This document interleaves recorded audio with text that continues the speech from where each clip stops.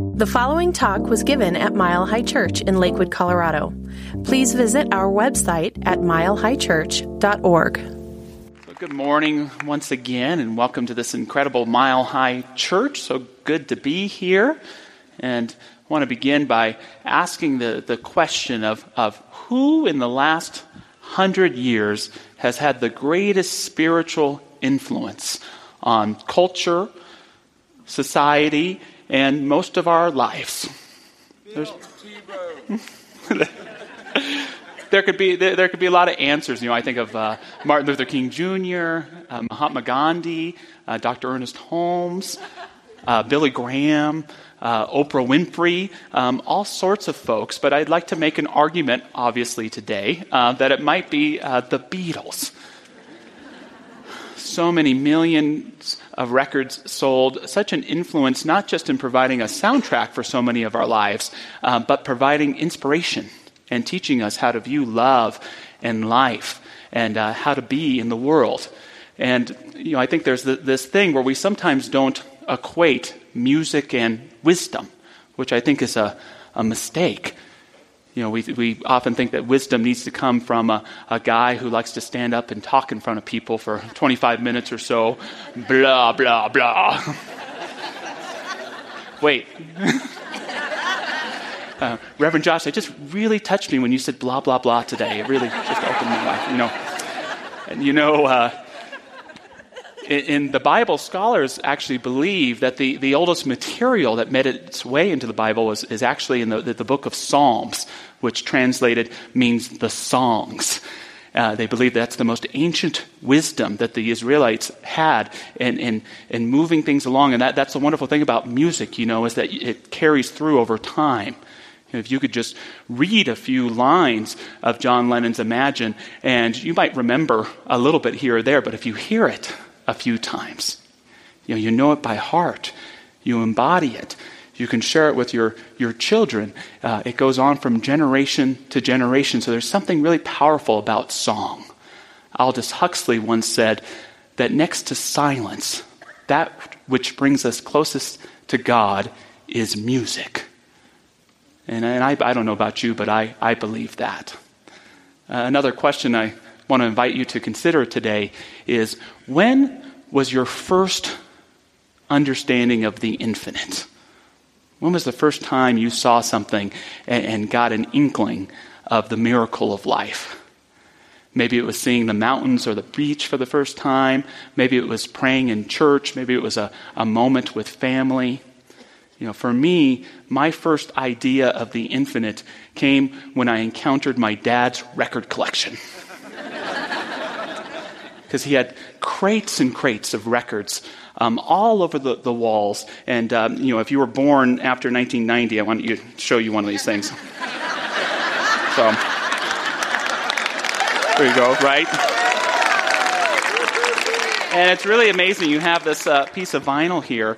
And I don't know if you can see it, but in between these grooves are these incredible stories, these incredible messages about how to live, about how to die, about love, about loss, about how to have a good time and really enjoy this thing called life.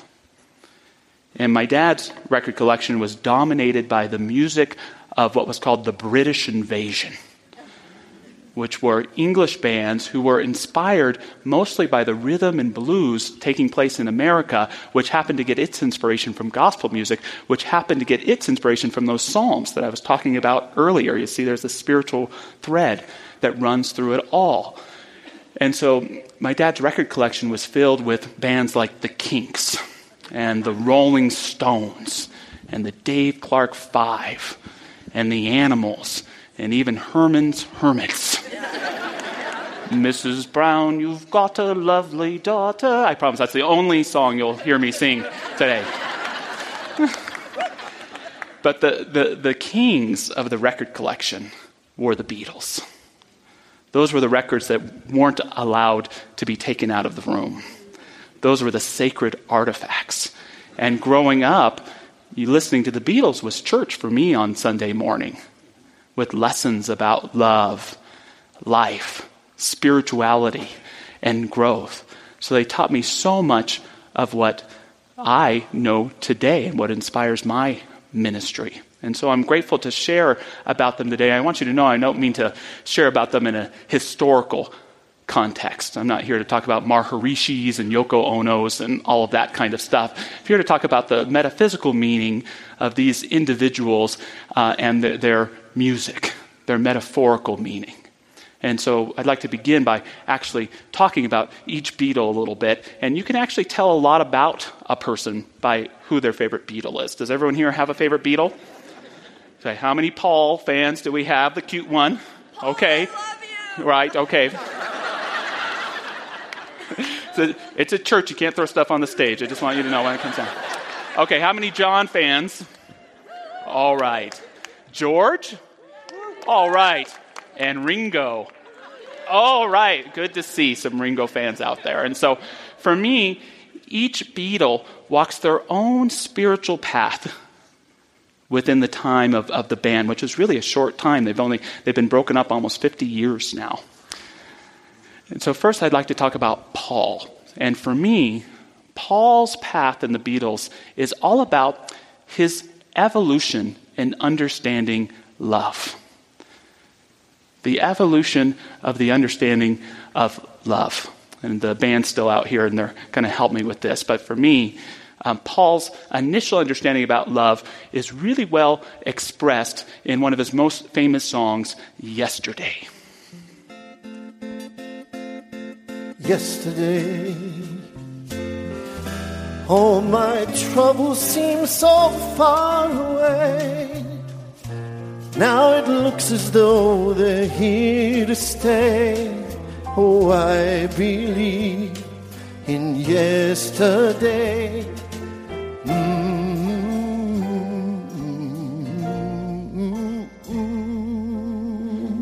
So beautiful song, but you can see there kind of a limited understanding about love. First of all, he equates it with the past. Love is in the past, and he equates it with an individual who's obviously broken his heart. So it's sadness. And as he shares in the song too, it's a game that we play. So for me, that's, again, a beautiful song, but not a deep understanding of this thing called love and what it can do. So Paul's next leap in spiritual evolution and his understanding of love, to me, is well expressed in the song, I've Just Seen a Face.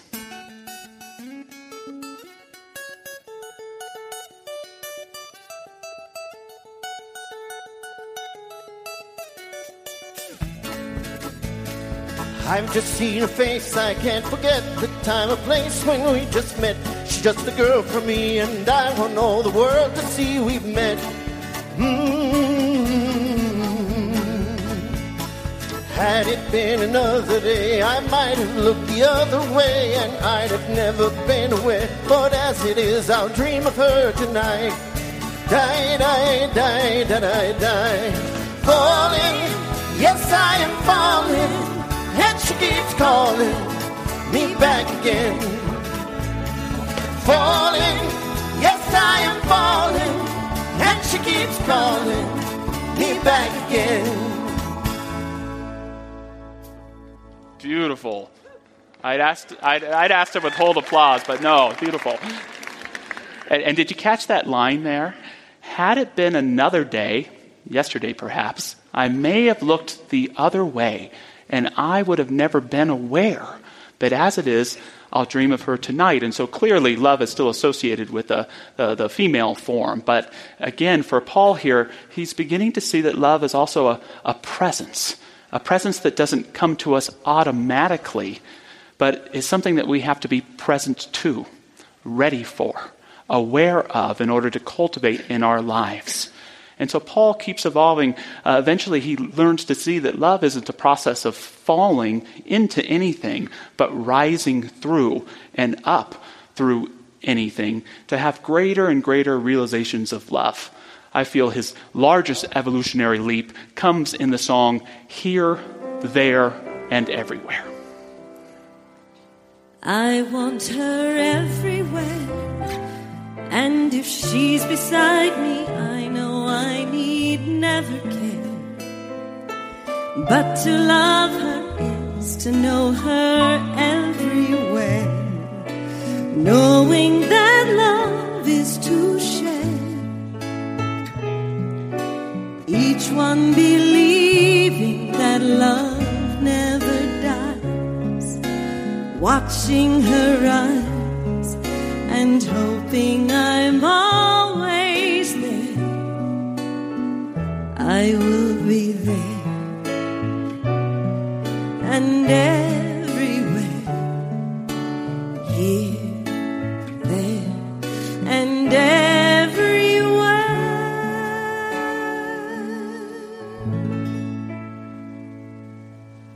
Is there a sweeter or more profound understanding of love than to realize that it's here, there, and everywhere? Is there a sweeter or more profound understanding to have about spirit than that it's here, there, and everywhere? And yes, it can come to us through a person, but ultimately it's not something that's just within us. It's something that's all around us. If we're willing to evolve our own understanding to a point to live and participate in it. Paul's final evolutionary leap in love for me happens in the song Let It Be, where love begins to take the form of the divine mother, always available, whispering words of wisdom in his times of need. Feel free to sing along.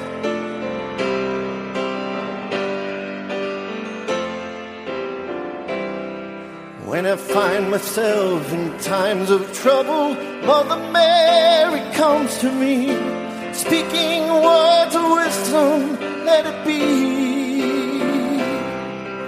And in my hour of darkness, she is standing right in front of me, speaking words of wisdom, let it be. Let it be, let it be, let it be, let it be. Whisper words of wisdom, let it be.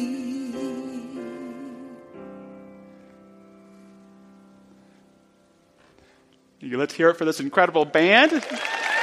Tom and Jennifer, thank you very much. We'd be here for a few hours if they did the songs with everything we're talking about today. So that's Paul. Now let's talk a little bit about John. And for most of us who know John in a casual way, we think of him as kind of this all-loving hippie that writes these really spiritually inspirational songs about love. But if you listen to the Beatles' records, you realize that he's a split personality. On the same record as the beautiful In My Life is a song called Run for Your Life.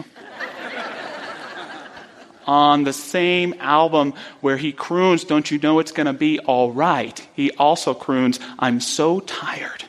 I'm so lonely I want to die, even when I hang my rock and roll, he says. And so his spiritual path within the Beatles is all about what Carl Jung termed individuation. That idea of taking the opposite sides of our psyche and integrating them together. Eventually, on the last recorded Beatles album, Abbey Road, he comes together. He realizes who he is and goes on to write probably the most beloved song in history, Imagine, for all of us. George, his path in the Beatles is all about finding his true voice. And can you imagine being an up-and-coming songwriter and you've got to present your songs to John Lennon and Paul McCartney for approval to get onto their album? It was a steep hill to climb, and he does it. And he does it through doing something really unique. He writes some regular songs, but in particular, he starts writing love songs to God, to Spirit. Have you ever stopped and sung your favorite love song to God? Have you ever stopped and perhaps imagined the divine singing that love song back to you? It's a powerful experience, and that's what George, in a sense, does. That little darling that they sing about, and here comes the sun, that's the divine. He wrote a beautiful song called Something, about the way that moves any of us when we realize the divine presence in our lives. He discovers his true voice, and to me, it's no coincidence that in his solo work, he writes what I would call his masterpiece in My Sweet Lord, a song that's without any allusions towards the divine presence. Now, Ringo. Let's talk about Ringo. No, I'm just kidding. Can't go on and on too much about Ringo, other than to say that to me, he's kind of all of us along for the ride. Ringo's kind of the every person, and the thing that's so vital about him is that the Beatles don't really find their success until he joins the band. There's something about a missing piece and something about his lightheartedness that helps the Beatles take off. And so, without further ado, I'd like to share with you the Beatles' 10 Commandments, according to Reverend Josh. I don't know what happens if you don't follow them. You're forced to go to a Nickelback concert or something, whatever they say. But here we go. Commandment 1: can't buy me love. The Beatles' first commandment is a warning against spiritual materialism. You know, that's when you walk into a supermarket and there's a soft drink that says peace of mind on it. Or, you know, when you see that commercial for the pills and they're out there in their bathtubs underneath the sunlight and you're like, oh, it's making them so happy. You know, when pills are promising you happiness, that's spiritual materialism. So the Beatles, who were great capitalists, would tell us to never purchase anything unless you can first find the quality you want it to bring you within yourself. Because you can't buy love. You can't buy happiness. You can only cultivate it within yourself. Commandment 2: think for yourself. What a novel spiritual idea. I mean, how many churches out there this morning is the minister getting out there and saying, my message to you today is to think for yourselves. You know, you can count them on my 2 horns. You know, there's not too many, but there's a powerful spiritual message in this idea that the Beatles understood that the greatest gift God could have given us is our own minds. And it is only through our minds that we can understand, that we can grasp, that we can embrace. We can only know the divine as much as we take care of this thing called our minds and seek to expand it and deepen it. No matter what type of spiritual truth someone tries to give you, it will never go beyond your own ability to understand. It's an obscure Beatles song, but I almost think of the line coming from the divine, think for yourselves because I won't be there for you. I don't take that to mean that the divine isn't with us always, but that the divine has given us the gift of this beautiful thing called mind to use in our lives, to grow and use the gifts that God has given us. Commandment 3: tomorrow never knows. The Beatles liked to play around with malapropisms, Ringo Starr especially, and so he wrote this song title. And a malapropism is when you take an everyday phrase and you replace it with a different word. So the phrase was probably initially tomorrow only knows. But I think the Beatles hit upon a profound idea in saying tomorrow only knows. Because how many of us depend on tomorrow for our answers? How many of us take the responsibility of the present away and wait for tomorrow to solve our problems for us? By embracing the idea that tomorrow never knows, it forces us to realize and understand one of the most important spiritual understandings that there is, the understanding of the present moment. To be in the now. That you will never get anything if you can't have it now. That you will never know anything if you can't know it now. That love, happiness, peace that you're looking for, if they're not now, they're never going to be now. They have to be right here. Commandment 4. Nothing is real and nothing to get hung about. From Strawberry Fields Forever. Both Tomorrow Never Knows and Strawberry Fields Forever mark the Beatles' path into psychedelia, we might call it. Their inspiration of the counterculture. But with that also came some deeper spiritual understandings. The idea that this material reality that we all experience is real, but there's also other layers. There's also a deeper story going on. There's more to us than just the trials and tribulations and even celebrations of our life. There's a deeper story about our own being, our own soul that we have to uncover and remember. Dr. Ernest Holmes, in his Declaration of Principles, he says, "We believe the ultimate goal of life to be a complete freedom from all discord of every nature, and that this goal is sure to be attained by all. We believe the ultimate goal of life to be a complete freedom from all discord of every nature, and that this goal is sure to be attained by all." As Samuel L. Jackson would say, that's a bold statement. But it's powerful, isn't it? The idea that we're all on our way and we'll all get there eventually if we remember the deeper realities of life. And not just that there's a deeper reality taking place, but that it's good. That it's for our good, for our understanding of love, for our spiritual realization, for our spiritual connections. That there's a powerful universe greater than we are, and it cares about us. That it's up to bringing forth our good. And this leads me to the next Beatles commandment, the fifth commandment. Don't you know it's going to be all right? I don't know about you, but sometimes if I'm struggling and I'm in a grumpy mood and someone says to me, everything's going to be okay. Or they say, everything's going to be all right. I like to say, how do you know? But they're expressing this deep spiritual idea that there is a presence for good that's always with us, that's guiding us, even in the midst of challenges. Many of us suffer from the condition known as paranoia. That's where you believe that the universe and perhaps everyone in it is working against you. I like to think that we religious scientists, we suffer from that condition known as pronoia, where we believe the universe and everyone in it is working in our favor, in our benefit. I don't know about you, but I could suffer from a little bit more pronoia in my life. It might be a good thing to realize that, yes, we live in a realm of opposites, but there is something that transcends that holy presence, that deep good, that love that is greater and more powerful than anything that might be opposed to it. Commandment 6. Obladi, oblada, life goes on. This is the Beatles' message to us about eternal life.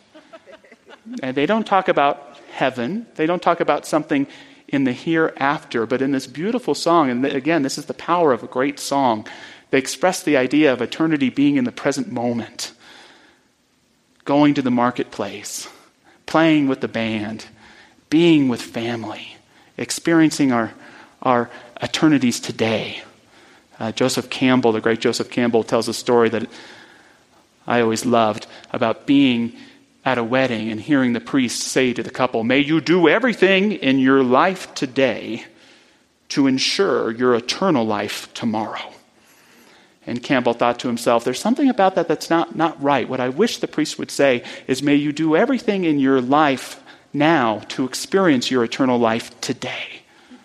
Because that, again, is the power of understanding your connection with the sacred.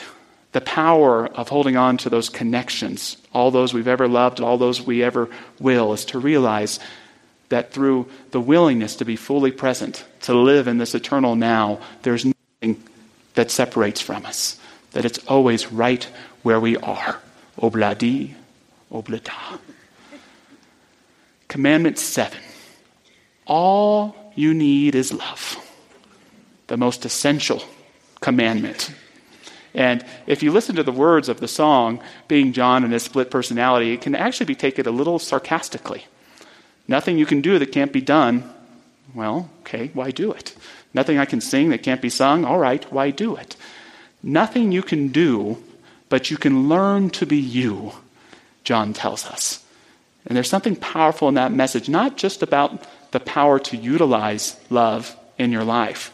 Not only that it's the most powerful spiritual tool for creativity, for connection, but it's also the gateway into our own uniqueness. It's when we truly love that we're living on high instead of on low in our lives. It's really when we love that we bridge the gap between who we thought we were and who we really are. And we touch upon that unique gift the infinite has inserted in each of us. And we begin to cultivate it in our lives. That's the power of love. Commandment 8, come together. Again, this is similar to what Carl Jung called individuation, bringing the parts together. You know, I always struggled in my life. Remember those cartoons where they'd have an angel on one shoulder and the devil on the other? You know, I'd like to think over time that my angel's grown a pair of horns and my devil a pair of wings. The idea being that as you move in the spiritual path, understanding morality is one thing, but at some level we have to understand either we're a sacred being or we're not. Yes, the universe is for me and not against me, but can I be for me and not against me? Can I recognize that even in the places of shade within me, I'm still worthy of love? I'm still worthy of God's grace. So this to me is that message of come together. For all its juju eyeballs and all those wacky song lyrics, it's that process of full self-acceptance. Am I willing to stand naked, literally and metaphorically, and love myself as I am? Because until I do that, God cannot truly love me in a way that I can experience. Until I can do what God has already done, I cannot truly live completely. I cannot truly live that whole life. If I just keep the holy as a compartmentalized aspect of my life, I'm keeping myself out of living fully. I've got to let it into every aspect of my being, even the parts that I don't like. Remembering what the great Carl Rogers said, when I accept myself as I am, it's a curious paradox because then I can change. That's the power of self-acceptance. Commandment 9, let it be. The Beatles' comment to me on forgiveness. I don't know about you, but I tend to like to control things. I've mastered the art of being a control freak at times in my life. And the reason I do that is because I don't trust. And I'm easy to sometimes blame others when I'm in a difficult or challenging place. But I love the message of let it be because it's not telling us to let something go, to forget about it, to just release it forever, but to let it become. It's an amazing thing when you're struggling in a relationship in your life or you're waiting for something big to happen, to actually not walk away, but just to let be. To realize I've tended to the soil the best that I can. That I realize that not just me, but something bigger than me is working in this situation. To know that I can actually trust perhaps someone around me to get to the right position. When we let something be, we give it the space to breathe and become what it really can be. Doesn't mean it doesn't disappoint us at times, but it gives us the best chance to releasing the practice of control and living in full trust in our lives, to let something be and become what it can be. Commandment 10, and in the end, the love you take is equal to the love you make. The love you take is equal to the love you make. This, for me, is the Beatles' evolution of the Golden Rule. The Golden Rule teaches us, do unto others as you would have them do unto you. But the Beatles are saying, you can't have done unto you what you are not willing to do for another. It's a powerful comment to me about living for a cause greater than yourself. For being willing at times to put someone else's needs above your own. To realize that if you really want to be blessed in your life, you've got to be willing to be a blessing. If you want to be blessed, you've got to be a blessing. We never know where we're going to be called to be that, but we have this tool, this willingness to love, this willingness to create. That's the most important commodity of all. What did Brother Lawrence said? All you can take with you is that which you have given away. That's the call to be a greater presence of greater service, of greater willingness wherever we are, realizing that that act of selflessness is actually the process of stepping into our greater self, a greater way of being for you and for me. So as we move into prayer this morning, I just invite you to join me in recognizing the overall lesson that the Beatles and all of the great spiritual teachers have really taught us, that it's all about love. That our ability to grow and create and become in this thing called life is based upon our willingness and ability to step fully into love and practice it in our lives. I invite us to take a moment to think upon those whom we care about most and ask ourselves, how can I best love them?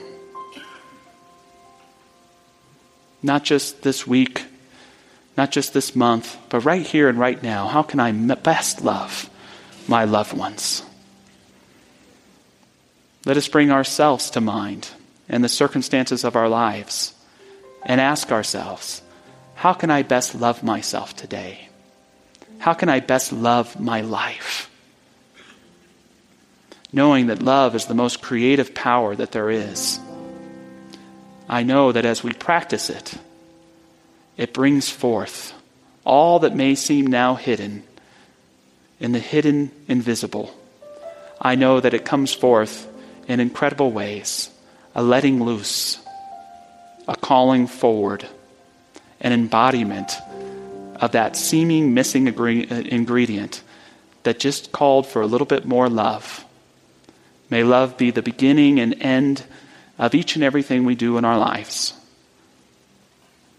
May we also bring to mind any area in the world, any person we know who could use that love and know its presence right there, guiding through any obstacle with us all the way, giving thanks for divine love, giving thanks for the miracle of life.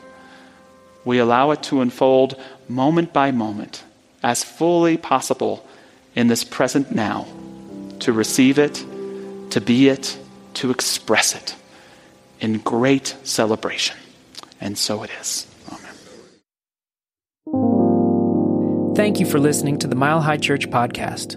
This podcast is made possible by the generous contributions from listeners like you. If you'd like to make a donation, text 720-230-1404 or visit us at milehighchurch.org.